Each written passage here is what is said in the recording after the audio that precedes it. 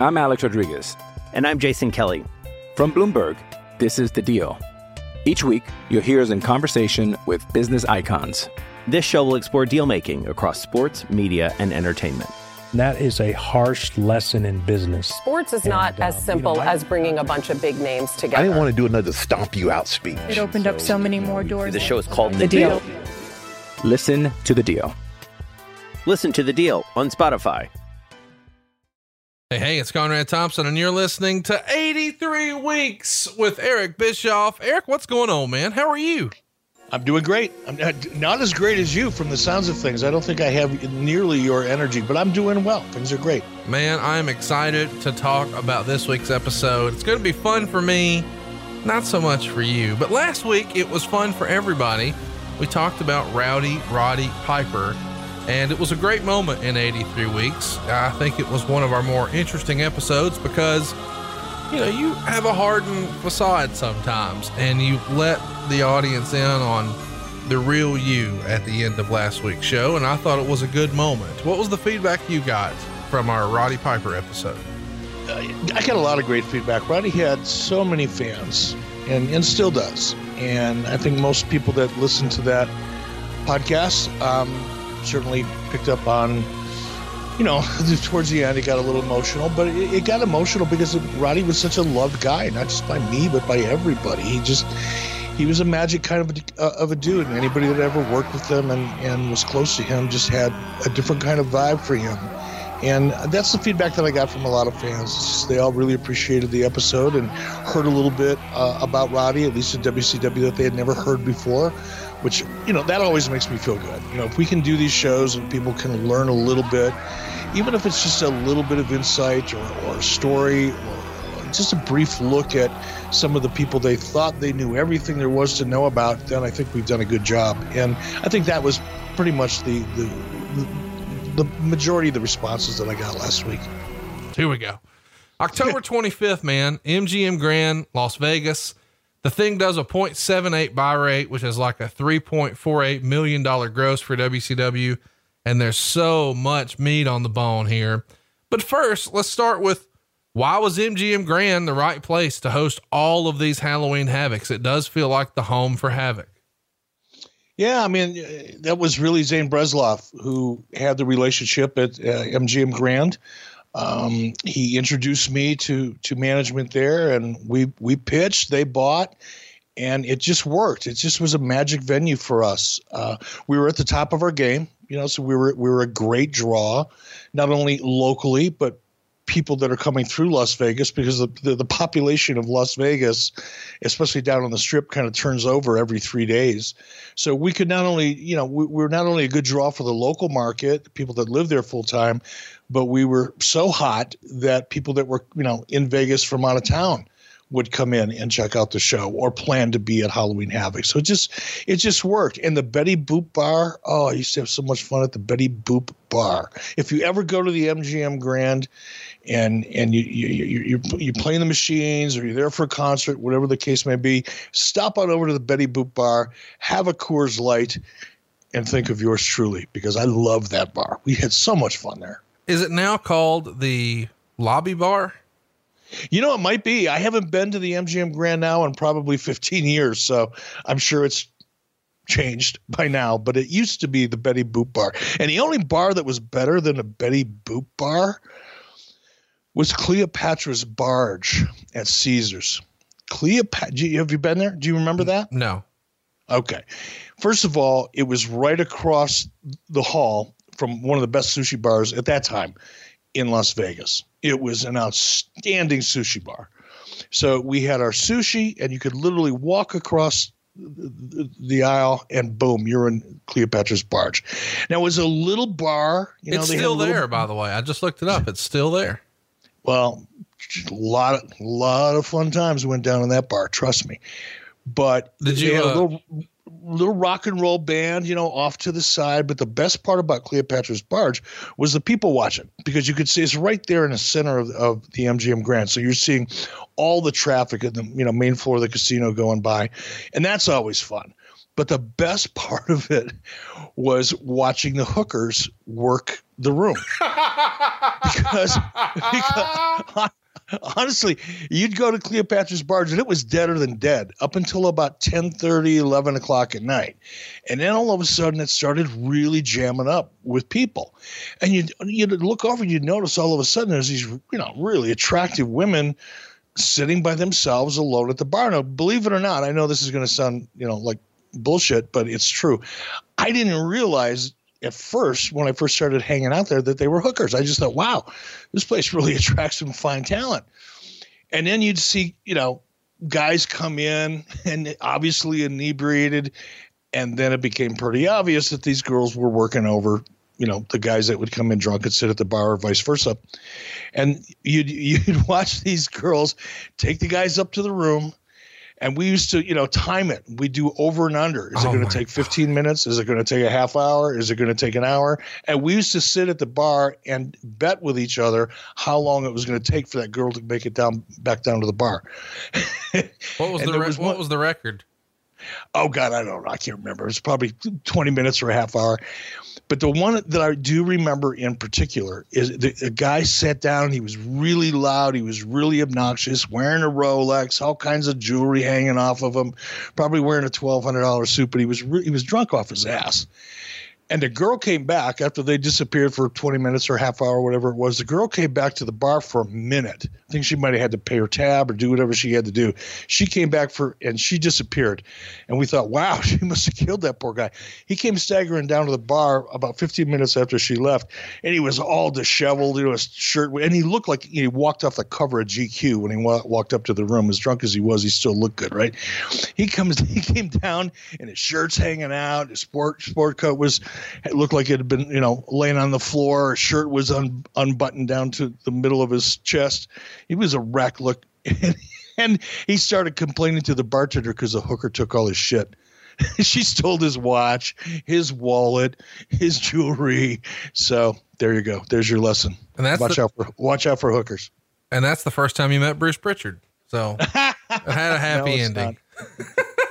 Oh, nice. Very nice. So let's talk about, I really want to talk more about the hookers, but I guess that's a different podcast. Let's keep it going for now and talk about, and I guess we should mention, we've covered Fall Brawl 98, which was the most recent pay-per-view before this. So we're going to sort of fill in the gaps. Coming out of Fall Brawl, you guys have a 3-week win streak over Raw in the Monday Night War, but that ends on September 21st, where Nitro has a show that Meltzer described as atrocious. And you can probably guess why. Tell me exactly how you're feeling about the Warrior experiment as you head in to this big main event, this big super show that you've been building towards Halloween Havoc. Look, I think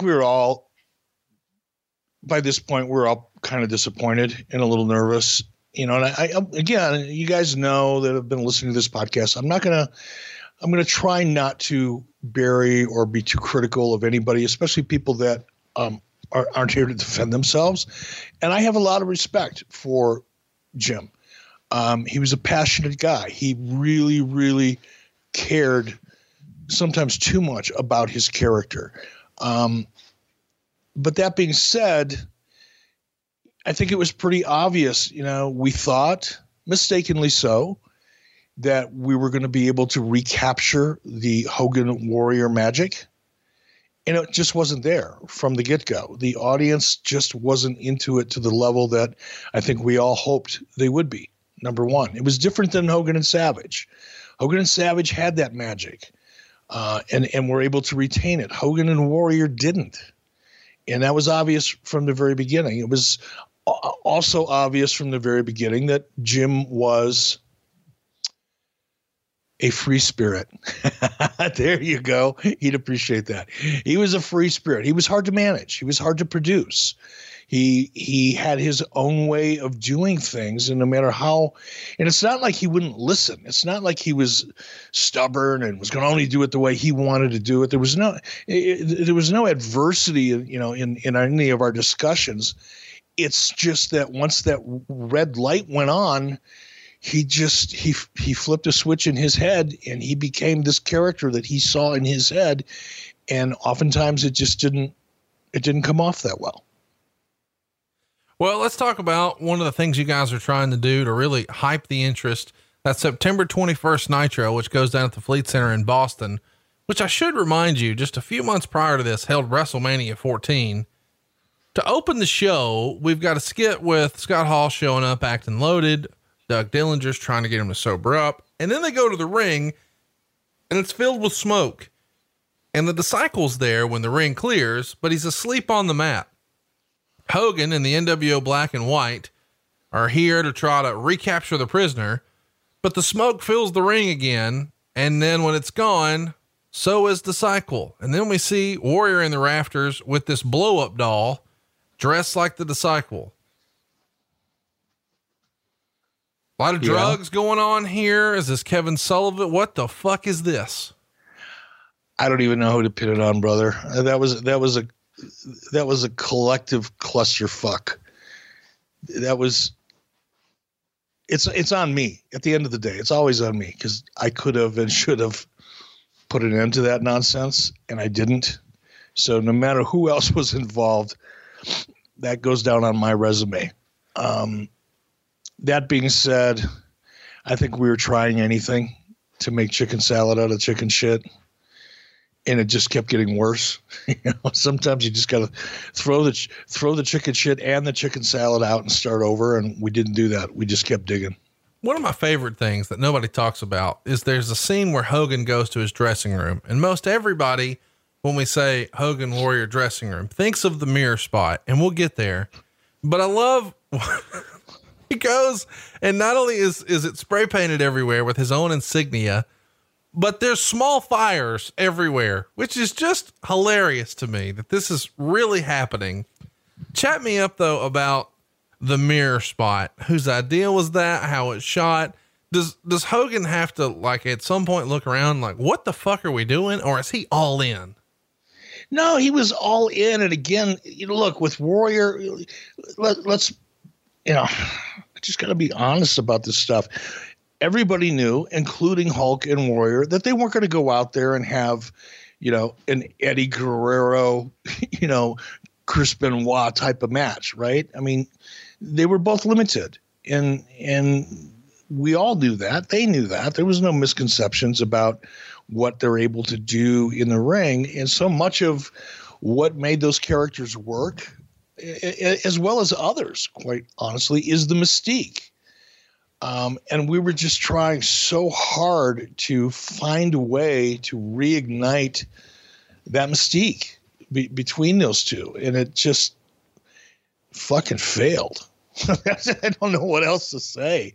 I'm not proud of it. I wished today that we were talking about how phenomenal the setup was for this particular match and how great, Warrior and Hogan, part 2 or part 4 or whatever part it was, worked out in WCW, but it didn't, it didn't. But all of those, the smoke and the mirrors and the reflection and, the smoke in the ring and all that voodoo shit was just our way collectively, of trying to get it over.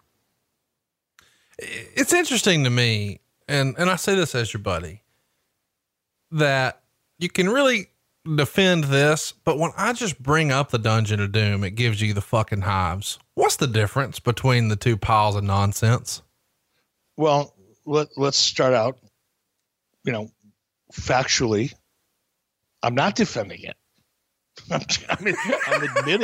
I'm admitting it was a fucking mess. I guess I could throw myself out a window to prove it, but I'm not defending it. Number one. And number two, I think the difference between this and Dungeon of Doom is this was more or less a short-term program. Dungeon of Doom was around for a long time. That was pain that we kept experiencing over an extended period of time versus, a 24-hour headache. It's just fun to me that I get to do this 2 weeks after you are just browbeating Vince Russo about how horrible it is. And now it's my turn to do it for you. So we're equal opportunity on this show. There you go. I do want to mention that this is a great comment from Meltzer that I didn't know until I started doing my research. The lights went out and Warrior was supposed to do a run in to save Luger and Konnan, except they never got in the ring to begin with due to the massive miscommunication. And the show just went off the air 3 minutes early without Warrior doing anything. Do you recall this miscommunication? And is this a problem with Gorilla or I guess as you guys called it, maybe the go position? Chat me up. What the fuck happened here where the show just goes off the air because nobody's in position? I'm sorry. I'm a little confused. What show are we talking about? It's this same Nitro.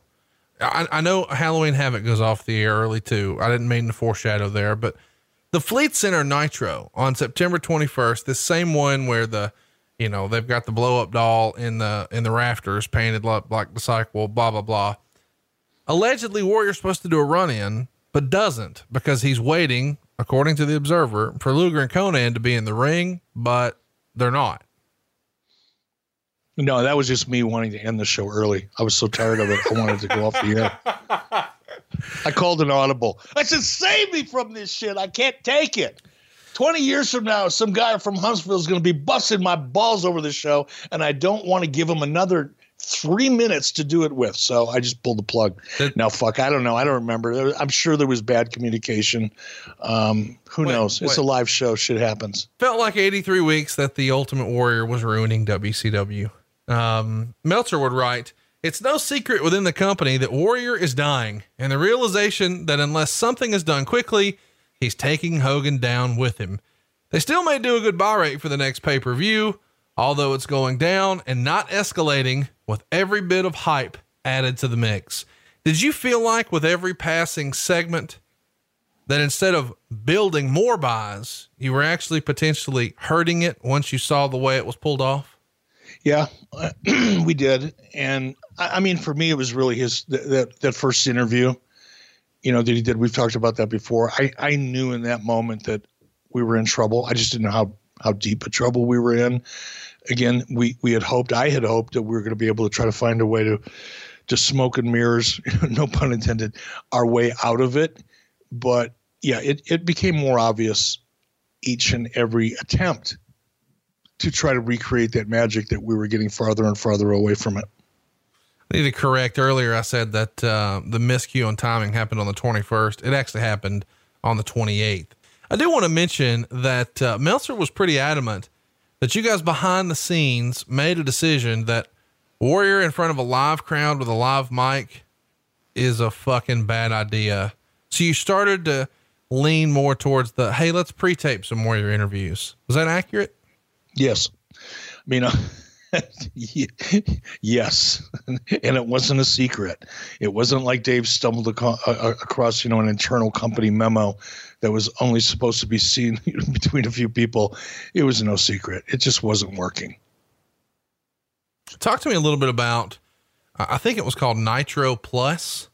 There was this idea where you guys were doing sort of cutaways in the middle of the show and you could watch continuous Nitro action. I think this was on DirecTV, and you could sort of see what happened during the commercials for like $2 or $4, something like that. Do you remember how that deal came together? Yeah, believe that was a Mike Weber, Sharon Sadello type of a deal. They would have been the ones that would have been in charge of the relationship with DirecTV. I'm pretty sure it was Mike Weber. Put that deal together. And there was always, for a long time, and it probably exists to this day, even in WWE, your commercial breaks are a real tough time because your live audience, the match, if you're in the middle of a match, the match has to slow down during a commercial break. The enthusiasm in the audience, dies during the commercial break. That's one of the reasons that we created the Nitro Girls, is to try to keep the audience engaged. There was always this challenge of what do we do during the commercial breaks so that we just don't die. And that was an attempt, I believe, of trying to maximize that opportunity and try to figure out a way to have something going on during the commercial breaks that made sense business wise, that allowed us to try to keep the energy up in the ring. And it didn't work in the long run. It didn't work, but we tried. It was not a bad idea. I think the idea was a solid idea. It just didn't really work. One of the other things that Meltzer reported here is that it's considered almost a definite that the actor Jackie Chan will face Ernest Miller on a pay-per-view later this year. Although it's not clear which one. World War III is the one that's most likely. How close did you get to a Jackie Chan Ernest Miller match? Not very close at all. There were a couple conversations, but they were very early stage type of conversations. There was never a serious discussion or negotiation. Let's talk about where business is. You know, it's easy to sort of make fun and say, oh, look how bad this was. But really, year over year, and 97 was a banner year for WCW, but you're crushing it in 1998. Your average attendance in October of 97 is 3,944 fans. We're up 91% here to 7,559 fans. The gate is up over 100%. You go from 79 grand a show to 159 grand a show, and ratings are up 54% too, going from a 2.2 to a 3.4. You got to be feeling it here, man. Not really. You know what's ironic about that? We've touched on this before. Prepared to go into the weeds. You know, it's easy to look at a show like October 98, you know, Halloween Havoc in October of 98. And you look at the statistics like you just read, and you would think, you know, backstage, you know, in our offices, everybody's high-fiving each other. We're all on a roll. Everybody's happy. But the opposite was true by October of 1998. Things were, the wheels had already begun to fall off. There were so many challenges and changes and directives from above my level that it was beginning to have an adverse impact on all of us. And I think, you know, it really started in July of 1998. By this time, it was really beginning to I'll just speak for myself. I can't speak for everybody else, but it was really beginning to wear on me by this time. Looking for a great Mother's Day or Father's Day gift idea? I was, and I found it at Paint Your Life. With Paint Your Life, you'll get a hand-painted portrait created to fit almost any budget, and it's a great gift idea for your mother, your father, or both. You see, Paint Your Life transforms your photos into a one-of-a-kind, beautiful hand-painted portrait created by professional artists. You upload anything you can imagine. You can even combine photos. You'll pick the artist, the medium. You can even customize the frame. And you can receive your painting in as little as 2 weeks. You can give the most meaningful gift you've ever given at paintyourlife.com. And there's no risk. If you don't love the final painting, your money's refunded, guaranteed. And right now is a limited time offer. Get 20% off your painting. That's right, 20% off and free shipping. To get this special offer, just text the word weeks to 87204. That's weeks to 87204. Text weeks to 87204. Paint Your Life. Celebrate the moments that matter most. Message and data rates may apply. See paintyourlife.com/terms for details. Hey, it's Kaylee Cuoco for Priceline. Ready to go to your happy place for a happy price? Well, why didn't you say so? Just download the Priceline app right now and save up to 60% on hotels. So whether it's Cousin Kevin's Kazoo Concert in Kansas City, go Kevin, or Becky's Bachelorette Bash in Bermuda, you never have to miss a trip ever again. So download the Priceline app today. Your savings are waiting. Go to your happy place for a happy price.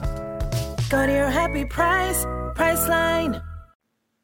Let's talk a little bit about Scott Hall and Kevin Nash. They're a big part of the show here. Obviously, two critical parts of the NWO.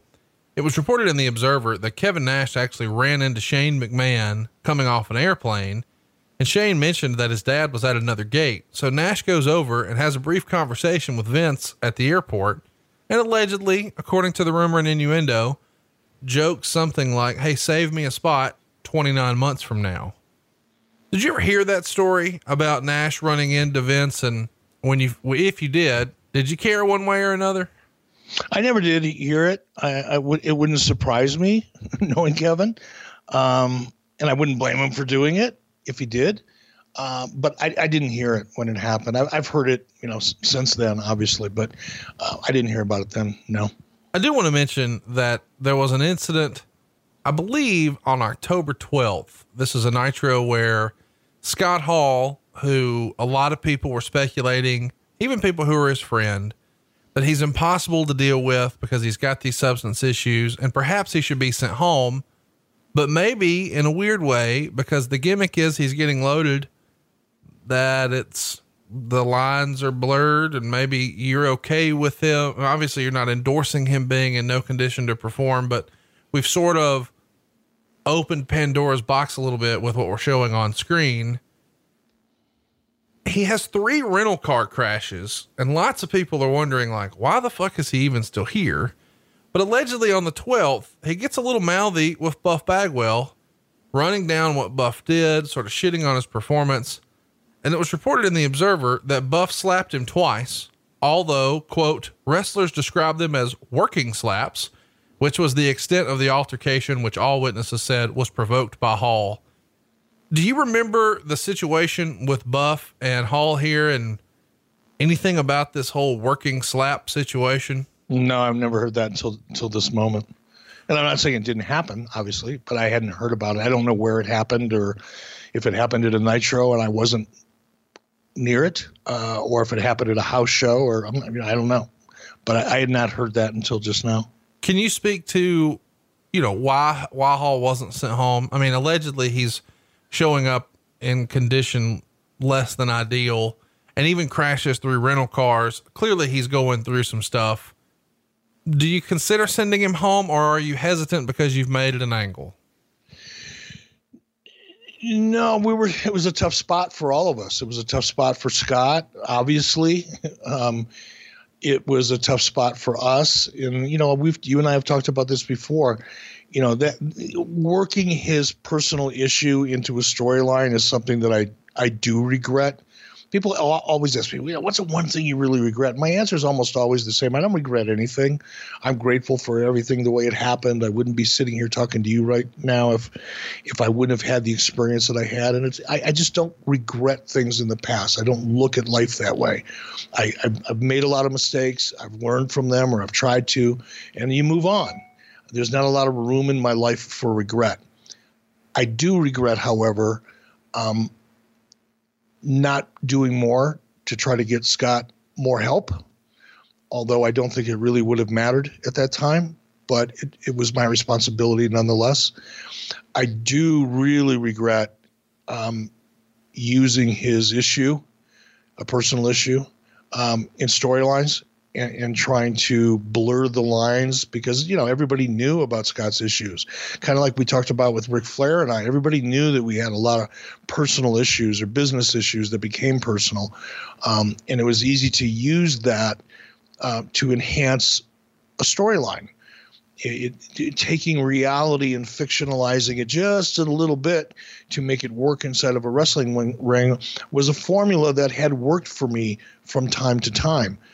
But it was poor judgment on my part to try to do that here. There's just no other way to say it. No, well, I appreciate your candor. Let's talk about Halloween Havoc. Let's just get to it. I guess I should mention, on the Go Home episode of Nitro, on our way to Halloween Havoc, this is one of the first times that we see Horace Hogan show up. He is introduced here, of course, as the nephew of Hulk Hogan, telling him how much he loves him. And then he, of course, gets attacked, and the NWO beats him up. Warrior comes in for the save. Giant choke slams him. Hulk spray paints him. We're out of here. Nitro does a 4.36 that night. Raw does a 5.01. So after that winning streak coming out of Fall Brawl, as we're headed towards arguably the second biggest pay-per-view of the year for WCW, they're not in a winning position. But what I wanted to ask about was Horace Hogan. How did this come to be? Well, he legitimately was Hulk's nephew, and he was working in Florida. I think he had worked a little bit in ECW. I may be mistaken about that, if my recollection is right. He had worked around a little bit, and, Hulk wanted to give him a shot. He's family. I've said this before. Hulk is loyal to a fault, and sometimes it gets in the way. And in this case, it got in the way. Horace really wasn't. He shouldn't. Look, it's a little bit like we did with David Flair. It was the same mistake we made with David, right? It's one thing to give somebody a shot in an opportunity. It's another thing to thrust them right in the middle of some of the hottest stuff that you've got going on. That almost ensures someone's failure. And it was really unfair to Horace in retrospect. It's easy to have 20/20 hindsight. But it would have been a lot more fair to Horace to let him work on his own and build up his own audience and build up his own character away from Hulk for a period of time, and then try to create an angle between him and Hulk using the family thing. But to thrust him right into it in this cluster pretty much ensured that, he's going to go down as an asterisk in the history of wrestling. Let's talk about Halloween Havoc, man. Nobody wants to be related to that horse shit. It sold out way in advance. 10,663 fans paying over $328,000 at the gate. And I know you watched this show for the first time in a long time this week. Talk to me about Chris Jericho retaining the WCW title against Raven in the opening match. This is a pretty loaded opening match here when you've got two big time names like this. Well, I don't know if you're trying to be sarcastic or not, but, the match, it was for the world television title. Let's, be honest about it. That title didn't really mean anything. It was a prop and not a very useful one at that. Chris, it was interesting when I watched it back. I was critical of myself, of our booking. Again, it wasn't just me, booking these shows. There was a team of us doing it, but, to be fair, I thought it was a lackluster match because you've got two guys, that were basically heels. Raven was, the farthest thing from a babyface you could probably find. And Chris Jericho was kind of walking that fine line, but he was more heelish than not. So there was just no real good guy, bad guy formula there. And I know a lot of fans, disagree with it, or people that are really into wrestling don't think it's really necessary, that there's a personal issue or that it's a heel and a baby face, and, that you can just go out there and have a great match and that's good enough. I've never subscribed to that. I still don't subscribe to that. I think every great match, every great movie, every great television show has to have characters that you either really like or you really don't like in order for there to be anything close to a story or drama or anything that you really care about. And I think in this case, both Chris, and this is not a knock on either one of them, they didn't book themselves in this match, but in this particular case, I don't think the audience really got with that match because we didn't give them a reason to, other than the world television title. So it was really just more of it was a high quality filler. We knew that the match was going to be good. You couldn't put Chris Jericho in a match and not have it be good. Raven was capable of having a great match with Jericho. So it was, again, not a reflection on either one of them, but there was just no reason to really care about the match. Allegedly, I guess I should mention, I enjoyed the match, but I was always a Raven fan, and I'm a super mark for Jericho in this era. I think Jericho in 1998 is just hard to beat. Some of my favorite stuff. It got 3 stars in the Observer. They go 7 minutes and 49 seconds. And they're sort of showing that Raven is not really ready to wrestle. He didn't know he was going to have a match here, or at least that's the storyline. And it was written in a lot of the message boards and whatnot at the time that there was an idea where Raven was going to have a storyline where he would go on a long losing streak. And then his quote unquote mother would come out at some point and say that he had been lying about this bad childhood. What can you tell us? I mean, we did see Raven's mom and some skits at his house where we found out that he was this child of privilege and he drove a Ferrari and made giant withdrawals at the bank with Canyon and whatnot. Whose idea was that? How did it all come together?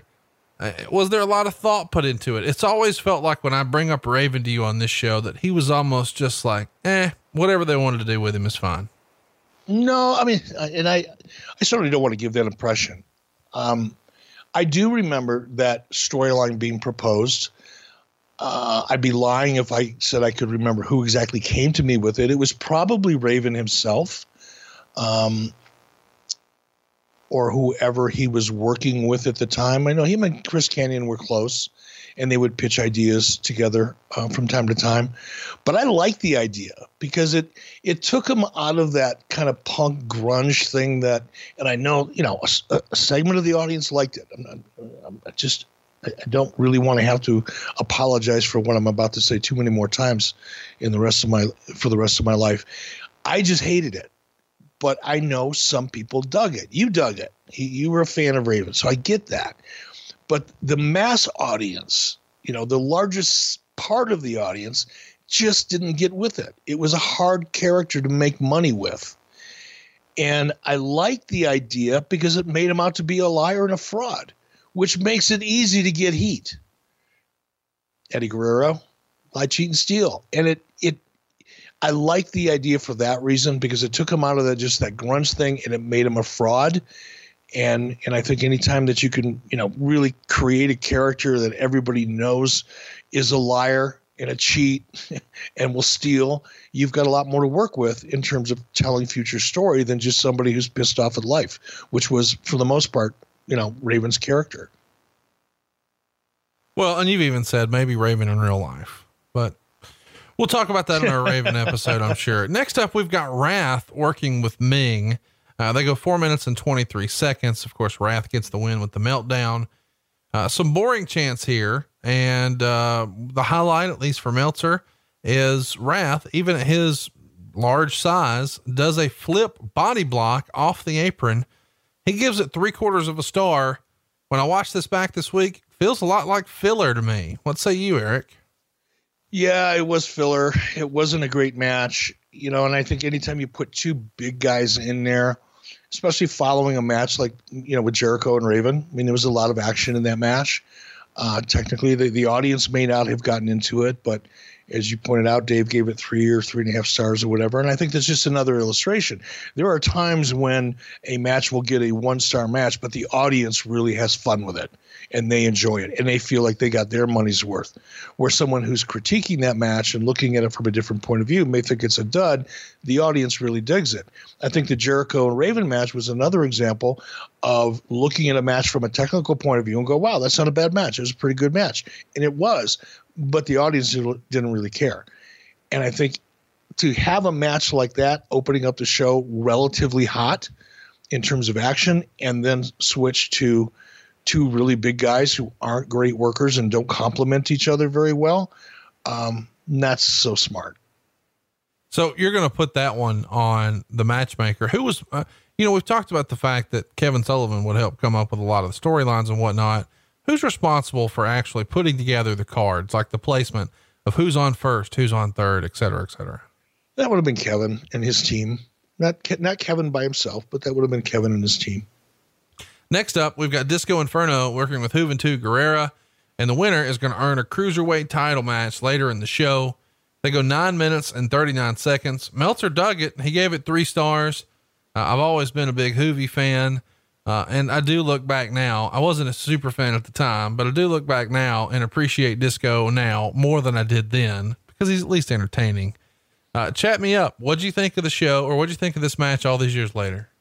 I thought it was pretty good. And I'm like you, Disco gets knocked a lot, but he's always kind of encouraged that. He's always been that character that, he's made fun of himself, in a lot of cases. But if you look at him here, I think he was in his prime. He was in great shape physically. And it's easy to say, yeah, I always kind of dug him because he was entertaining. That's what it's all about. And I think he was very entertaining. I think, he often gets, he's often underappreciated because, he was such a goof. His character, he was designed to be that way. And he did it very, very well. So maybe he did it too well. He's been carrying that stigma around with him ever since. But technically, he was a very good wrestler in many respects. And he was entertaining as hell. And I think in this case, him and Hoovy, I agree with you. I thought it was a great match. I was really happy to see it. Next up, we see Scott Steiner come out and do an interview, and out comes the Giant. And there's a challenge for Rick to do a tag team match. And since the NWO does what it wants, well, now we've got it. It's the tag titles on the line here. What'd you make of this matchmaking right in the middle of the pay-per-view? I like the idea of it. I like spontaneity. I've always said that. It was part and parcel to the NWO character. There was a lot of things that I liked about it. It didn't come off at all. But the idea, since you're asking about just spontaneously making a match, I think that just adds to the live experience. It creates consciously or subconsciously in the minds of the viewer that, you've got to watch this because you never know what's going to happen, right? That's the magic of live television. That's what makes live television appointment viewing, ideally, is you've got to watch it because you never know what's going to happen and you don't want to miss it. So from a formula point of view, I really liked it. From an execution point of view, it was pretty lame. I guess we should remind everybody the Steiners are not together here. So Scott Steiner's coming out with the Giant to challenge Rick to a tag match, but it's 2-on-1. And the stipulation is made that should Scott and Giant lose, Rick would finally get a singles match with Scott on the card. Next up, we've got Alex Wright working with Dave Finlay. Alex gets the win after 5 minutes and 9 seconds. The match had no heat, according to Dave Meltzer, and some boring chants, which was too bad because actually everything they did was solid and they worked really well together. That's directly from the Observer. He gave it a 1.25 stars. And I guess we should mention that originally Davey Boy Smith was supposed to be Alex Wright's opponent, but that's changed day of, I assume, because of Davey Boy Smith's back injury, right? Correct. What'd you think of the match here? Alex Wright, Dave Finlay, again, in hindsight, feels a little bit like filler.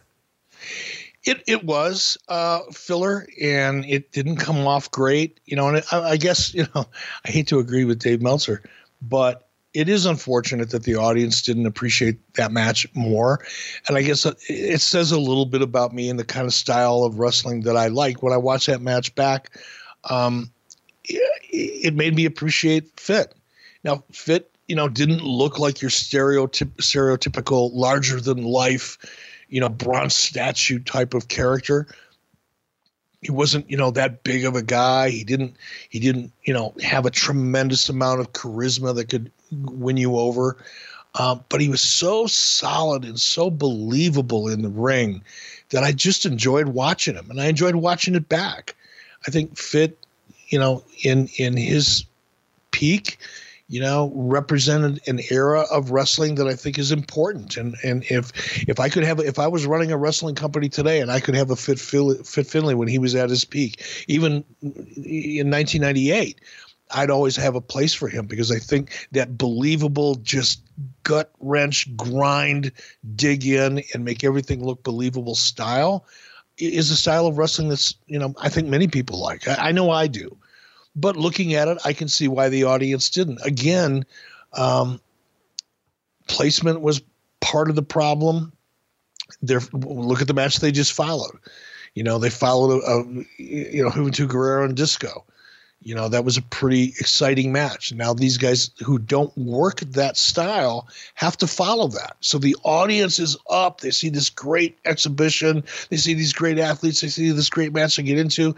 And now all of a sudden they're watching a slower, different style of match with two guys that really don't have a story because of the injury situation. So it was just filler. And it's unfortunate for them. It's not their fault. Just it is what it is, or it was what it was. Next up, Perry Saturn is working with Lodi. They go 3 minutes and 50 seconds. Saturn comes out with a chain mesh sort of top here that we would see with him on and off moving forward. And originally, and this is according to the Observer, Eddie Guerrero was supposed to face Saturn here, but he winds up having a transportation problem, AKA misses his flight and arrives late. So Lodi is the last minute replacement on a pay-per-view. They only go 3 minutes and 50 seconds. Perry gets the win with the Death Valley Driver. 1/4 star. What do you remember about Eddie missing his flight here?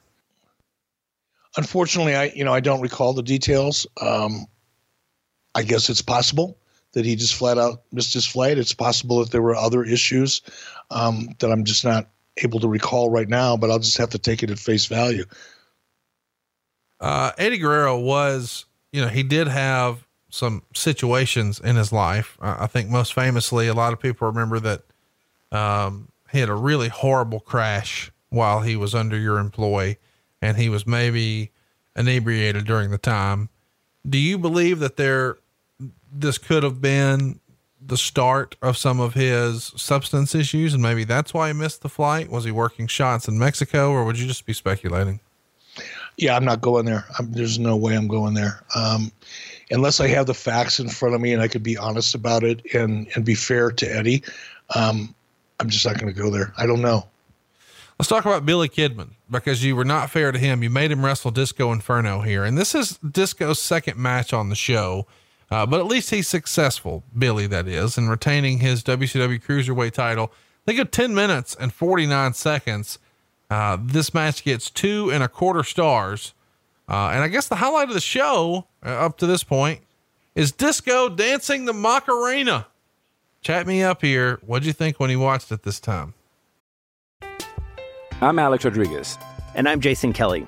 From Bloomberg, this is The Deal. Each week, you'll hear us in conversation with business icons. This show will explore deal making across sports, media, and entertainment.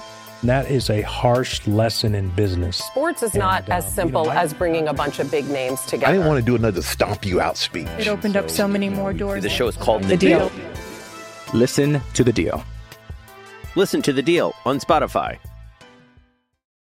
What's up, everyone? It's Reality Steve, your number one source for all things Bachelor Nation and reality TV. Every day, I'm giving you the behind-the-scenes juice and your info on all your Bachelor Nation stories, and also interviewing some of your favorite reality stars.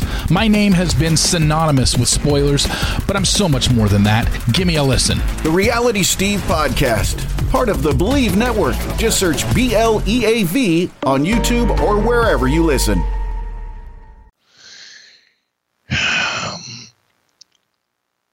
A little bit of disco goes a long way. It really does. It's too much disco. It's just, it was overkill. And again, it wasn't his fault. We put him up to it. We let him do it. We encouraged it. We encouraged bad behavior. But in retrospect, a little bit of disco goes a long way. No doubt about it. I don't feel too bad about Billy, though. I really don't. He had Tori. How bad could his life be? I love you for that. Next up is maybe one of the funniest things on the show, or one of the more fun shows. It's the Conan Lowrider video from San Diego. The crowd is super into this. What do you remember about the Conan Lowrider video? I dug it. I'll say this about Conan, and we're pretty good friends now. I mean, we don't chat like every week or anything like that, but I like Conan a lot. I have a lot of respect for him. Conan doesn't get a lot of credit, or probably enough credit, I should say, for the vibe that he brought, not only, with the NWO when he was a part of it. He certainly did. I mean, he fit that. He was right out of Central Casting. He was made for the NWO. He just brought that edge to it that made it so much more believable and relatable, good or bad. But that Hispanic Southern California vibe that he brought to the show early on, I really dug it. He was a great character. Tough to do business with. Not going to deny that, but he was a great character. Speaking of great characters, Rick Steiner and Buff Bagwell are going to beat Scott Steiner and the Giant to win the tag titles. And Meltzer would write, this 2-match series had a great storyline, but very little in the way of wrestling. The Giant is back to smoking cigarettes here as he comes to the ring. Bagwell's running around crotch chopping. Eventually, you know what's coming, a 2-star match, but because Rick won, he gets a match with Scott Steiner, and they go 4 minutes and 46 seconds. He gets to pin Scott. It's a no DQ match. But there is a mask here, because this time, Bagwell is in a suit wearing a Bill Clinton mask and hops the rail. Wow. There's lots of interaction here. Stevie Ray's here. Charles Robinson's here. What the fuck? What do you think of this? And Bagwell's running around at the end of the show yelling, "Where's Monica?" 2 stars is what it got the Observer, which I can't believe with all the shenanigans that Dave was into, but he gave both matches 2 stars. He dug the storyline, very little wrestling. What'd you think 20 years later? It was a mess. It was a hot mess. And it's easy now to discount the Bill Clinton, Monica Lewinsky thing, because we're all tired of hearing it and seeing it and knowing about it. And it's still being dug up to this day. And it's kind of like, please. But you got to, this is 1998. This is when the Monica Lewinsky thing was as hot as it could be, and Clinton. So looking back at it now, it's like, oh my God, I can't believe they did that. But at the time, it was a pretty big damn deal. So I gotta cut the Bill Clinton mask and the Monica thing. I gotta cut that some slack. Right now it makes me want to vomit, but back then, it was timely. The storyline to the match, at least there were good stakes. I've talked about this before. You can't have a good long-term storyline between anybody if there aren't some stakes, if there's not a good guy, not a bad guy, somebody you're rooting for, if there's not something that's worth fighting for, meaning the stakes. And there, it was a personal issue between 2 brothers, so it was believable. It was a simple storyline, really. But I think the lack of action had a lot to do with just the chemistry in the ring. The fact that it was a tag match, the Giant that was a horrible spot for the Giant to be in. There was no way he was going to look good or be meaningful in any real way. It was poor use of him. And it was what it was. I'm glad we got through it. Glad we got through it. Oh my gosh. Scott Hall is out here next, and he's working with his buddy, Kevin Nash. They go 14 minutes and 19 seconds. Scott ultimately gets the win by count out. Meltzer ordered right. Very slow paced match with a lot of brawling. Went way too long, particularly for a show that was already going so long. Both guys initially got out of their foes' big finishes, and that explained because they knew each other so well. Nash uses a couple of jackknife power bombs to leave Hall laying, and then just crotch chops him and walks out to lose by count out, which Meltzer would say was weird. 1 star. Yeah, I guess if we go back, we should remind everybody that Hall turned on Nash at the Slamboree pay-per-view in May, and that cost him the World Tag Team titles against Sting and the Giant. But what did you think of the finish here? Rather than pin him, because he's his buddy, he doesn't pin him. He technically loses, but he still leaves him laying. What say you? It's about as anticlimactic as you can be. And, I understand the logic of that. I mean, I don't recall. I probably wasn't even in the room when they were discussing the finish, but I can imagine what it was. And there are times when even the best wrestlers and the most experienced ones kind of outsmart themselves by trying to think of where they're going next or what they're going to do next, and creating a finish like this that allows you to continue the story. I get that. There are times when I've supported that. If the story is that important, but on a pay-per-view, you've got to give them a finish. People, the pay-per-view, we've talked about this before, for the most part, not in every match, in every case, but for the most part, your pay-per-view should be the end of a story. It doesn't mean you can't start a new one, but you got to end the first one before you start the second one. And I think a finish like this, which is probably designed to leave the door open and continue their story in a way that, allowed Kevin to say, yeah, but you never pinned me, or whatever the logic was behind that finish. I understand it, but on a pay-per-view, it just sucks. It is, it's weird that Scott Hall's even still here, given the angle that they're using, and his wife is burying him all over online and taking WCW to task, saying that, you guys are exploiting him, and it's just not a good time for Scott Hall. And this storyline is just weird. It is. And add to that, we're now we've got the NWO Wolfpack and the NWO, and we're splitting things up, and it's becoming very diluted and hard to follow. The stories just aren't that strong at this point. I think creatively we really started suffering a lot at this point, and I think it's reflective in a lot of the stuff that we're talking about. We just really were not on our game creatively. We had lost a lot of the magic at this point. Next up, we've got Bret Hart and Sting working for the U.S. title. Bret Hart's going to retain here in 15 minutes and 4 seconds.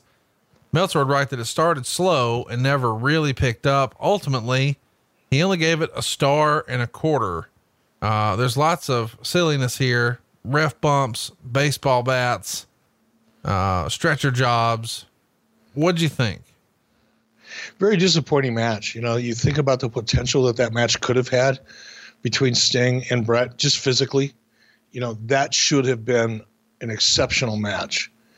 And you would think with a guy like Bret and Sting that there would have been a finish, or the match itself didn't need a lot of gimmicks.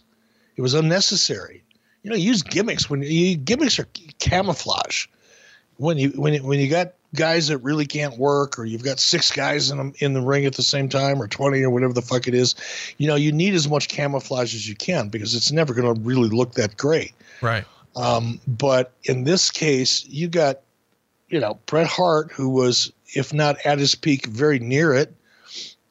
He might have been a little past his peak physically, but not by much. He was certainly capable of going out there and having an amazing match. Sting was certainly capable of going out there and having an amazing match. So I just, for the life of me, I can't figure out why this match was laid out the way it was, and why there was just such a cluster of goofy things going on. What's weird too is it is a bit of a dream match, because these guys were using each other's finishers. They're both, you know, flag bearer, babyface, franchise players for the WWF and then WCW. So it feels like this was can't miss, but in execution, it was really anything but. And maybe some of the ref bump stuff hurts it a little bit. Because when the ref, I guess we should mention here, he accidentally, being Sting, accidentally, elbows Billy Silverman, and that puts him down. But then Hart leg drops him, and then Sting superplexes Bret off the top, and Hart actually lands on Silverman's legs a little bit.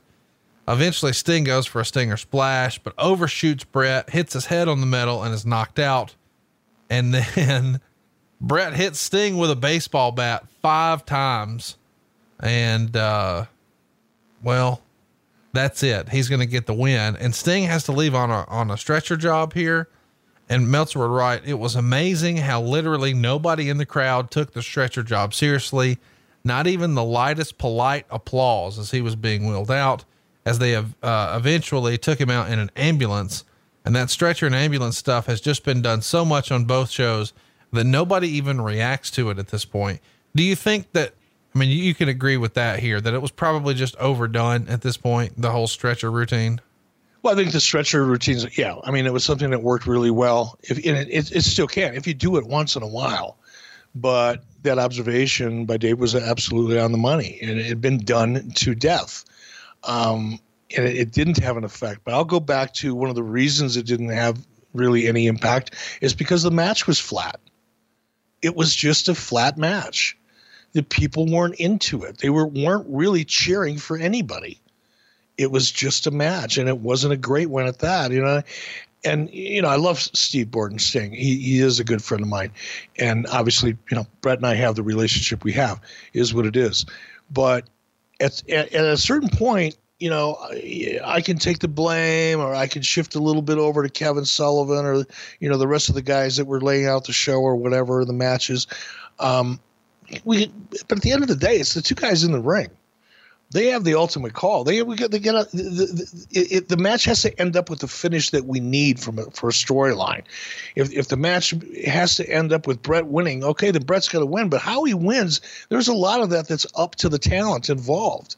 It's not like, you know, Kevin Sullivan or Terry Taylor or Mike Graham or whoever was involved at this point, you know, sat these guys down in a room and said, okay, you have to do this move in the corner. And Bret, you have to beat him with the baseball bat, not 3 times, not 4 times, times, but 5 times. That a lot of that is up to the talent. It's the talent's responsibility, especially 2 guys with the experience of Bret and Sting. It's up to them to go out there and figure out how to have a match that gets us the finish we need, but do it in an entertaining, believable way that gives us the most we can get out of that match. So some of the responsibility has to go to the talent involved. That would include Bret and Steve. Brett wrote this. I was baffled when Eric wasted Bret versus Hulk on a free match at Nitro on September 28th, throwing away a guaranteed moneymaker that the fans had been waiting years for. The plan, in my view, was insane. He wanted me to turn babyface during an in-ring interview, challenge Hogan, then get injured and have Sting take my place. When Sting twisted Hogan into a Scorpion Deathlock, I would limp back out and double cross Sting by DDTing him head first into the mat, turning heel again. To turn me heel at this point was so stupid, it felt like sabotage. Now, I know you're going to respond to that, but I can't help but wonder, in hindsight, would it have been a better use of everyone had Bret wrestled Hogan at this pay-per-view instead of Warrior? I don't know. Maybe. I mean, it's a hypothetical. There were a lot of other things going on, storyline wise and direction. I don't know. That's why I don't like hypotheticals. We can always look back and suggest that this would have been better, that would have been better. And perhaps it would have been better, but there was a lot of other things going on that made it not make sense at that point. Let's talk a little bit about, the actual bat itself. A bat is very, identifiable with Sting, but when Bret's using an on Sting, and there's just so many times, we talked about this last week or 2 weeks ago on the Vince Russo episode where everybody has a bat, a foam bat. I mean, I know there is the suspension of disbelief with wrestling that we all sort of agree to, but when you've got dudes just whacking each other with a bat, this is really pushing it to the limit. Are they not? Yeah. The wheels, like I said, the wheels creatively were already falling off for us. And this is a perfect example. Yes, and more yes. If you're going to use a bat on somebody, make it once, make it believable, make it devastating. But, to blast somebody 5 times with a baseball bat, even if the baseball bat looked really real and it was a great prop, taking a baseball bat to someone 5 times takes it out of the believability category. I mean, that's murder. That's not a wrestling move. That's attempted murder. And it's just too much. And that's what this all reminds me of. Looking at this entire show, there was disco. It's just too much comedy, right? It was too much disco here in this particular match. Just too many goofy things that happened during the match that were completely unnecessary and made the audience not care, including the finish where Bret Hart takes the baseball bat, which was Sting's gimmick. I get the logic. I really, really do. But then to overdo it by beating him to death with it kind of takes it out of the believability category. Next up, your co-main event, Hulk Hogan and the Warrior go 14 minutes and 20 seconds after all these years, 8 years and change. Hulk finally gets his win back, and Warrior comes out to lots of Warrior sucks chants, which tells you what the fans think before they even ring the bell. But unfortunately, they did ring the bell. -5 stars, perhaps the worst match in the history of wrestling pay-per-view. And the thing that sticks out to me the most, without question, is the flash paper.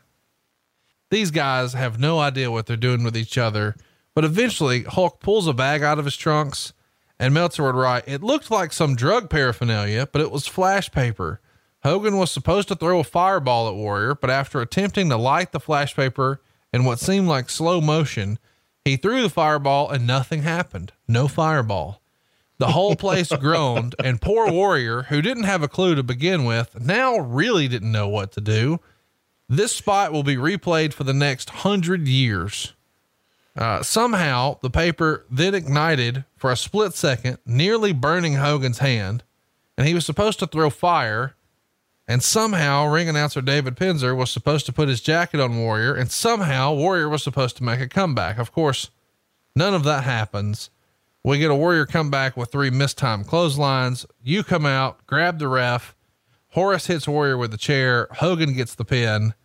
And then incredibly, Horace puts lighter fluid on Warrior, and they tease they're going to set him on fire. Of course, that doesn't happen. -5 stars.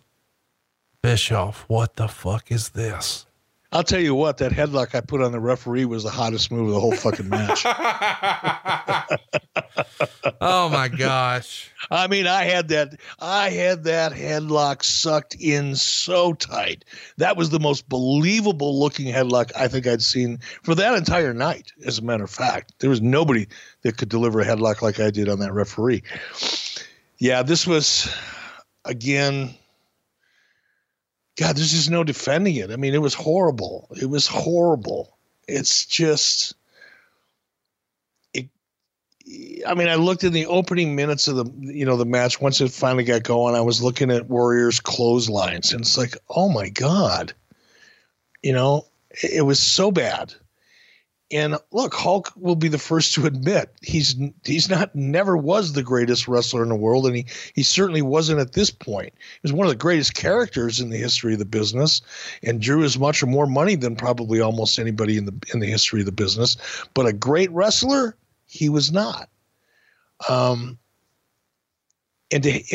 for Hulk to be able to go out there and have a great match, or for Warrior to go out and let's not talk about a great match. Let's put that aside. To go out there and really deliver a physical match, you've got to be out there with somebody that complements you. Hulk Hogan and Ric Flair were able to have a great match because Ric Flair was able to carry Hulk Hogan and work a style that made Hogan, who is 6'7" and 350 pounds or 300 pounds, look really good. Here you've got two guys that are not really capable of making each other look good, and then they both look bad in the process. And they knew that. I mean, they were well aware of their limitations. But again, here we come with gimmicks, camouflage, and stupid gimmicks at that.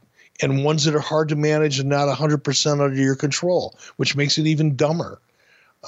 There was just so many things that were going against this match. And it's really, you can't blame Warrior. He was what he was. He was where he was at this stage of his career. You can't really blame Hulk. Everybody went into it with the best of intentions. Hulk and Warrior didn't, get excited about, the idea of coming out in, October of 1998 and having one of the worst matches in history, according to Dave Meltzer.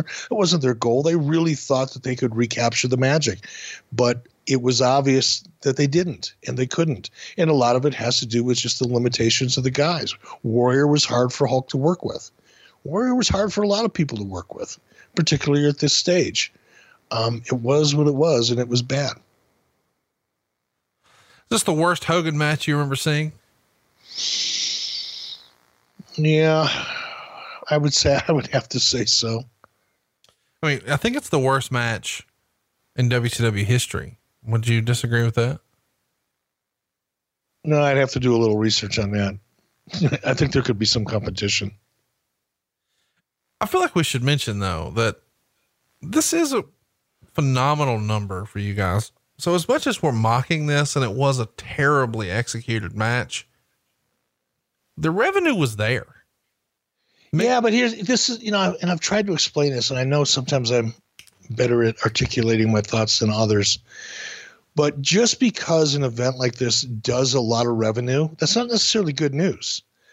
I mean, that's like having, a grand opening in a restaurant, and your restaurant is packed and you got people there and everybody's raving how great the food is. And then, the very next morning you find out that everybody that ate in your restaurant, has got E. coli.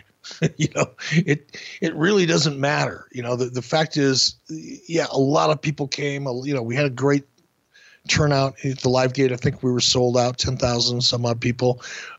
We got a decent pay-per-view number. That's the great news. The bad news is a lot of people came and saw a mediocre pay-per-view, and that's not good because the next pay-per-view is going to suffer. Not the one you just did, but the next one is going to suffer.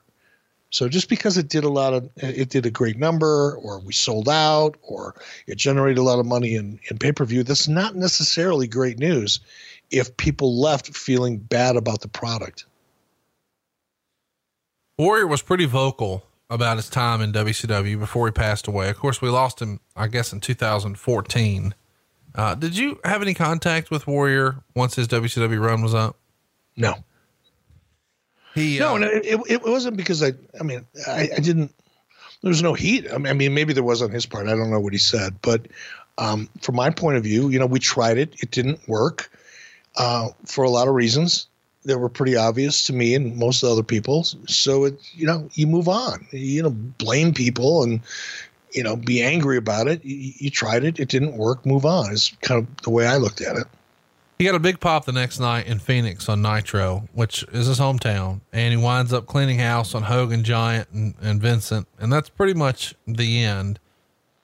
And he had a interesting relationship with Hulk, to say the least. And at different times, he said that him being brought back to WCW just so Hogan could get his win back, those are his words, was sick and insecure. And he said about a week before Havoc, he flew to Tampa and stayed at Hogan's house one night. And he said it was an eye-opening experience about how insecure Hulk Hogan was. And it was disheartening to see someone who had done so much and had this incredible power to sort of spread these positive messages, but he was sort of self-centered. And he compared you to Vince McMahon. He said, McMahon is a leader, a planner, and he follows through with his plan. Bischoff always used the word spontaneity. Spontaneity is one thing, but showing up an hour and a half before TV when millions of dollars were on the line, that's lunacy. I think he let anxiety get to him. And he says in WCW backstage, everybody just did what they wanted because there was no leadership, no direction. And he said that when he compared his two runs with the WCW and the WWF, it was brutal. And this 6-month contract he's under finishes up in, I guess, December of 1998. But he just could not wait to just bury anything and everything about his WCW run. And he went into great detail about things like the trap door and, that you guys didn't communicate that to other wrestlers, and that he never really had an opportunity to spend much time with Sting. And that he thought Goldberg was being manipulated a lot, by, Hall and Nash and Hulk Hogan. When you see all of this negativity coming from him after the fact, is it in one ear and out the other? What do you think when you see a guy sort of just rant and rave like that? This is the first time I'm hearing this, honestly. I don't know where he said that, or if I don't know where he said it, if it was in video form or if it was in a dirt sheet, or I don't know where he said it.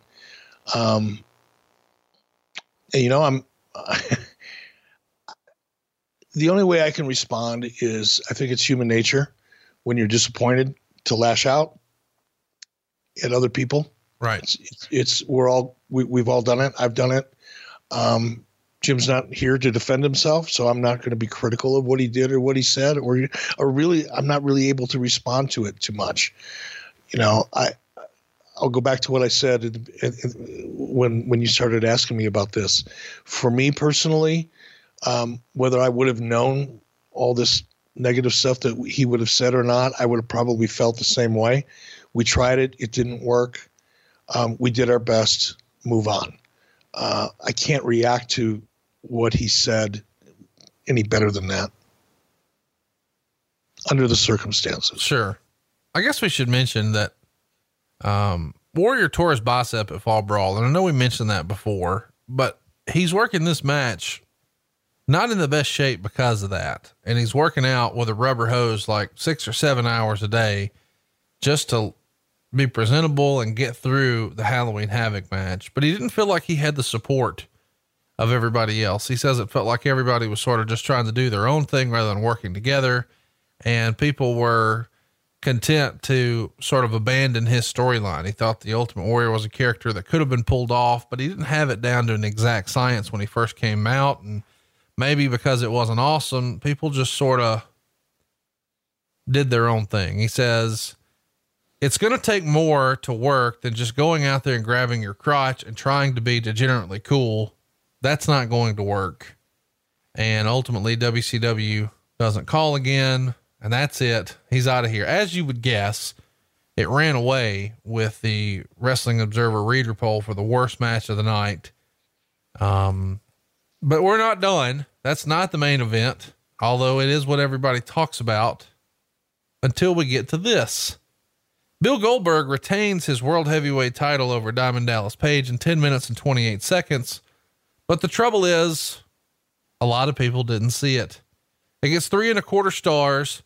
Lots of people thought this was a much better match than what all the expectations would have been, just because Goldberg up until this point had been working really, really short matches. And here he does a 10-minute match and it's 3.25 stars. So a very solid match. We'll talk about the shenanigans with the pay-per-view and being on air and satellite time and all that in a bit. What did you think of the match when you watched it this week, Eric? I thought it was great. And kudos to both Bill and Page, because those two guys talked this through to death. I mean, Goldberg would have had no choice. I mean, I'm sure he would have wanted to anyway. Cause he was, he's a perfectionist. He put a lot of pressure on himself, and he knew at this stage of his career where he was at that he had to go out there and demonstrate that he could do more than just spear guys and jackhammer them. He knew the audience was wanting to see more out of him. So he had the desire, he had certainly the skill, the athleticism, the ability. But Page, I have to give a lot of credit to Page for helping him have a great match. Those two danced together very, very well. I thought they both looked great.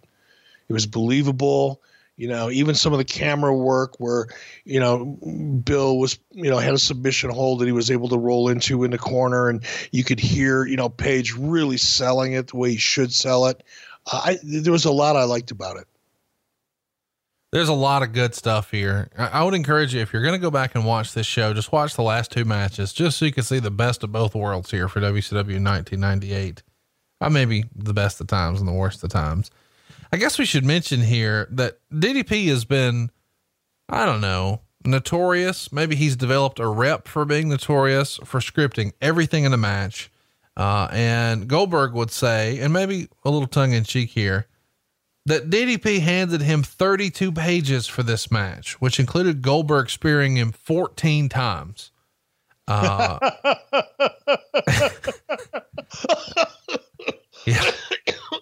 God help me. I mean, that's more than you do on Blue Chew. I'm just saying. DDP said he got Goldberg to the power plant with him to work on the match. And these guys really worked through all of it, spent a lot of time on it. But in the actual match itself, they're talking about the way the spears would be done and missing a spear and then finally landing one. But when they do, Goldberg does it so hard that he actually drills himself on the mat head first, and in the process knocks himself out. So when DDP delivers the diamond cutter, the crowd explodes, because at this point, the diamond cutter is the most over move in wrestling. Is that fair to say? If you ask Page, it is, for sure. Well, what else was more over? I'm being serious. Like, he had done a great job getting it over to a point where people knew that was the end. That was like the modern day DDT. Yeah, I'll give you that. I'll give him that. So eventually Page makes, I would say the spear and the jackhammer arguably was more over. Okay. I would go diamond cutter just because he had been establishing it for a few years prior to that, but that's just me. Maybe I'm an idiot. DDP waits like 10 seconds or longer to cover Goldberg after the diamond cutter, as to not kill the diamond cutter, because at this point it has been the end every time. And so that's what they're teasing with this. And it's a great story, but the word that they had agreed on is that Goldberg's going to kick out at like 2 9/10, right at the very last possible minute. But because Goldberg is knocked out, he just instinctively kicks out at 2, and DDP's pretty pissed about it. But this is an interesting match, and it's put together very well. I really enjoyed it because you've got two baby faces, and historically, I don't really like that. I want a good guy. I want a bad guy. Call me old fashioned, but a baby face match sometimes to me is like, eh. But here I thought they did a great job with it. They told a good story. And I did not have high expectations going into this. I didn't think DDP could carry Goldberg to a good match. I was wrong. This was a fun match. Meltzer dug it too. I would encourage everybody to go check it out. Anything else you want to mention about that match before we talk about the pay-per-view news? No, I mean, I think you covered it. I mean, it was a great match for both guys.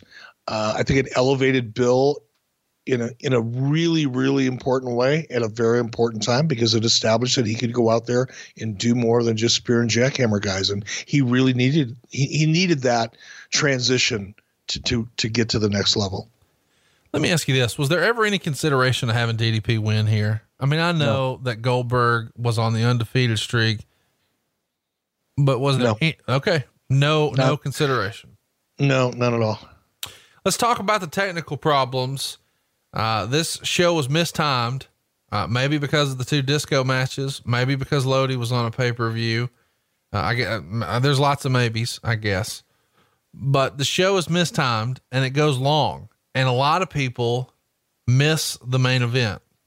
Meltzer would write, Havoc went about 3 hours and 22 minutes in a time slot originally scheduled for a maximum of 2 hours and 50 minutes. The decision to go past the scheduled 3 hours was a late decision, perhaps decided as late as the day of the show.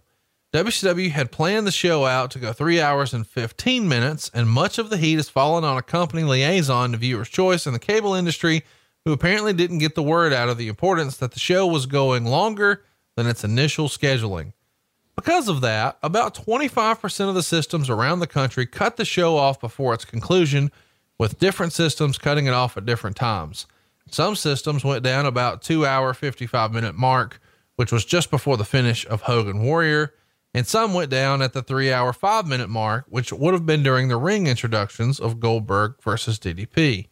Cable companies around the country, including Time Warner, New York, and many of the TCI systems, including major markets like LA and San Francisco, cut the show off before its conclusion, and the offices were flooded with irate phone calls for the next 2 days, many viewers vowing to buy satellite dishes to avoid this happening again.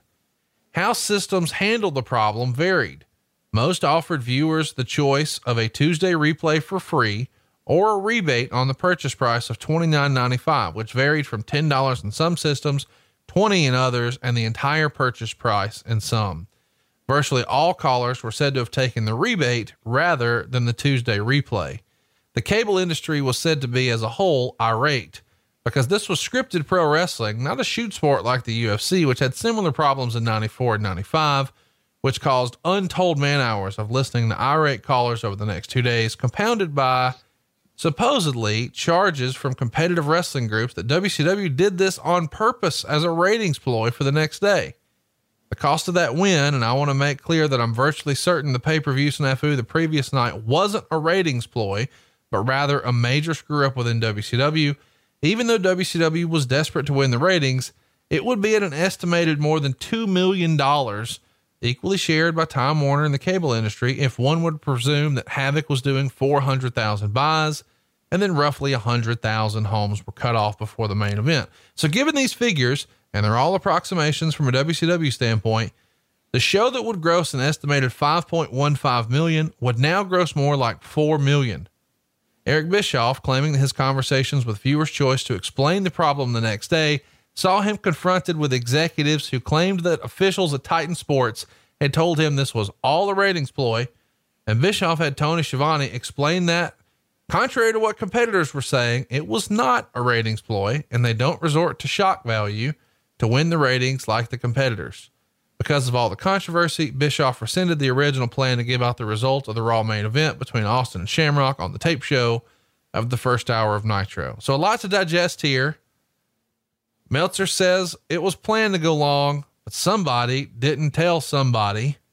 And as a result, chaos. What really happened? He was right. He was right. The show was timed. You know, I mean, look, I from what I heard, no, I wasn't there, but a similar situation almost happened at All In for probably different reasons. But when you book your satellite time, your time, you book a specific amount of time, and that's what you get. And it's your job as the producer to make sure you get all your shit in and the show goes off according to schedule. The challenge that you have sometimes, and it's easy to look back and say, well, you didn't really need the Lode match, or you really didn't need the Chris Jericho, Raven match at the beginning because it really didn't have a storyline behind it, or this could have been shorter, that could have been shorter. The challenge that you have is when guys go in there and take longer than they're supposed to. You got a run sheet. We all know what each match, how long it's supposed to go, how long each interview is supposed to go, and it's your job as the producer and the director and the job of the talent to stay within those time frames. And unfortunately, especially on pay-per-views, where people feel like they have to get their shit in, sometimes it goes over. And this is one of those cases.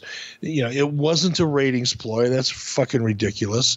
It was a nightmare for me personally, for a long time, dealing with it.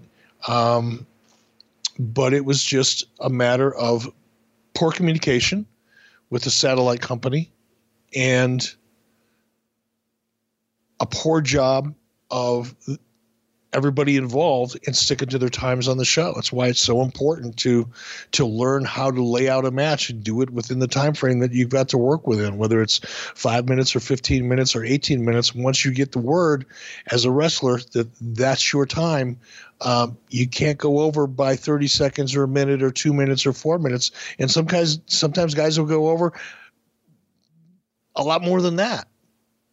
We talked about Warrior's very first interview that was scheduled for about 8 minutes. It went about 25. Perfect example. That shit happens. And unfortunately, in this case, it cost a lot of money, a lot of embarrassment, and a lot of bad, a lot of ill will with WCW fans. Well, I mean, it is different because this is on pay-per-view. So it is different than Warrior going long. I mean, it's same. It's the same thing. Yeah, it is. It's the same problem. One costs you a lot of money and one doesn't, but it's the same problem. Here's my question though. With Warrior out there, okay, like he's sort of in control. You could cut away and go to commercial and cut it off if you want to, but I mean, that's not a good look. I understand you're in a tough spot there. But to start your main event so late, why didn't you just cut some matches? We thought we had enough time going into it. Well, that's what I'm struggling with. Because when I said that you guys thought you had the time and nobody communicated it, I thought that was the answer. But then you went on this tangent about how guys went long. But that's how you end up getting into, that's how you end up going over. They had to get their match in. They had to get their finish in. We thought we had enough time. We thought we had enough time booked. We thought we were going to be able to get everything in. And because of horseshit communication, as I said, as you pointed out early on, we didn't have enough time. I'm not trying to pick here, and I know it sounds like I am, but when you show up to the building that day and you know that you're going to go, or, hey, based on the way we've got the card laid out, we're going to need more time. Who do you communicate that with, and who's responsible for communicating with the cable companies? That would have been probably David Crockett, Mike Weber. I would say David Crockett and Mike Weber would have probably been the 2 point people on that communication. So when you before you even get to that, where you say, okay, we need to tell somebody we need more time. When you see the card and you're told we're going long, I mean, are you thinking, well, goddamn, we can't cut Wrath, y'all. I mean, we got to have Lodi on the shit too. No, your first look, you've got your show laid out. You think that's the best show that you can deliver. And you want to deliver that show. You try to get more time. We're told we had more time. We thought we had the time and we ran out of it. It's really not that hard to figure out. I mean, it's easy to sit back and go, well, why didn't you just do this? Right. Did you really need that Wrath? Sure, it's easy. You can be a fucking genius, with 20/20 hindsight. There's a lot of things that, can be done differently after the fact. But going into it, we thought we had enough time. We thought we communicated with our satellite company.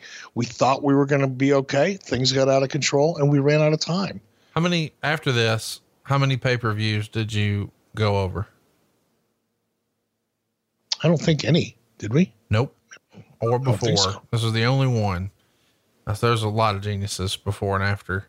Hey, so let's talk about the next night. It's huge. So even though, we're sort of shitting on what happened here with the overrun, Goldberg and Page break the all-time television record, or at least for cable, the next day, doing a 7.18 rating and a 10.2 share. So we're talking 5.367 million homes, or approximately 7.782 million viewers. And that even beat the Hogan Goldberg title change, which did like 5 million homes and a 6.91. I mean, I know it wasn't the original plan, but you got to be over the moon with the fucking rating. Do you know it? No, no, not under the circumstances. We weren't. No, it was a high price to pay for a great rating. I'm glad you said high price, because I got to ask, if you had to guess, and I know you don't have your calculator in front of you, how much money do you think the overrun cost WCW? I have no idea. I couldn't even guess. Couldn't even guess. It was, couldn't even guess. Number one, I wasn't dealing with it. And number two, the pay-per-view business was, and probably still is, a really complicated system. You have your local cable systems. They each have their own issues with their local cable customers. They all refunded different amounts. Some of it got charged back to us. Some of it didn't. So I'd just be taking a wild ass guess. So I don't want to do that. Okay. Talk to me about this. When it goes over and you realize, oh shit, we're in a refund situation. Do you have a conversation with anybody about Turner? Does anybody say, Eric, what the fuck? Oh, fuck yeah. Yeah. Well, you just said you weren't dealing with it. So I'm just curious what. No, I wasn't dealing with the financial means, the aspect of it. I mean, I wasn't taking the phone calls from the local cable companies. Sure. I didn't work in the finance division, so I wasn't, keeping a tally of how much money was being refunded. That's what I mean when I say I wasn't dealing with it, but I was dealing with it from a PR point of view. I was dealing with it with my local with cable companies, the heads of DirecTV. I was dealing with it with executives at Turner Broadcasting who were getting bombarded with phone calls. So yeah, I was dealing with it. I just wasn't dealing with the numbers. What's the pushback? What's the feedback from Turner when you have to, not Ted, but just the organization? When that it was Harvey Schiller was the one that I had to deal with the most. And, Harvey was he's a military guy. He wants to know what happened. Why did it happen? What are you going to do to make sure it never happens again? Okay, let's move on. I mean, he was Harvey was he was a tough guy to work for in many respects, but in some respects I loved it because he was just matter of fact. It's like, okay, shit happened. Tell me how it happened. And tell me how it's never going to happen again. What are we going to do to make sure this never happens again? But, dealing with the PR side of things, I mean, it wasn't like, there were executives at Turner that were calling me all day, every day for the next week or two. I didn't really have to answer to anybody other than Harvey. So that was the extent of my conversations with him. But dealing with the PR issues, that was tough. Alan Sharp was, front and center on that. And it was tough dealing with, irate fans. There were a lot of people calling into WCW offices that were pissed off, and they had a right to be. There were a lot of people that were calling in and threatening never to buy another WCW pay-per-view because they believed it was all a ratings ploy. There were a lot of those issues that we had to deal with, but I wasn't dealing with the actual cash transactions.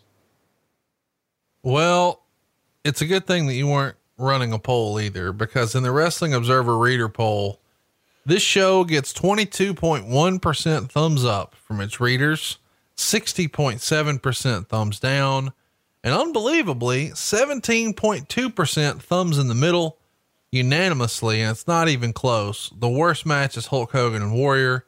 The best match is Goldberg and DDP. Where would you put this, man? Thumbs up, thumbs down, thumbs in the middle? Oh, I mean, overall thumbs down, everything considered.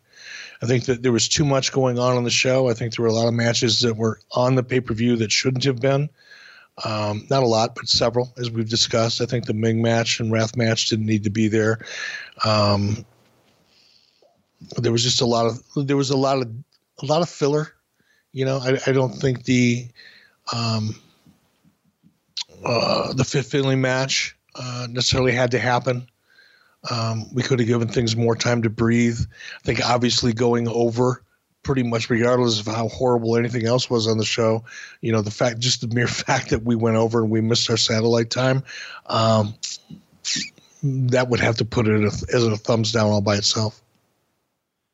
Well, it's a thumbs up for us for the rest of the month here on 83 Weeks. He is at E Bischoff on Twitter. I am at Hey It's Conrad, and we are out of time. We'll see you next week right here on 83 Weeks with Eric Bischoff. John brings his skewed sense of humor. Jeff brings tips to cut strokes off your next round. Together, it's those weekend golf guys. They'll pay a lot of money to PXG and Titleist and Callaway and on and on and on, right? How many yards do you think you're going to pick up with that extra driver? I think I can get an extra 5 to 10. What if I give you 15 to 20? You pay me more. Jeff Smith teaches on a sliding scale. Those Weekend Golf Guys, the podcast, part of the Believe Network. Just search BLEAV on YouTube or wherever you listen.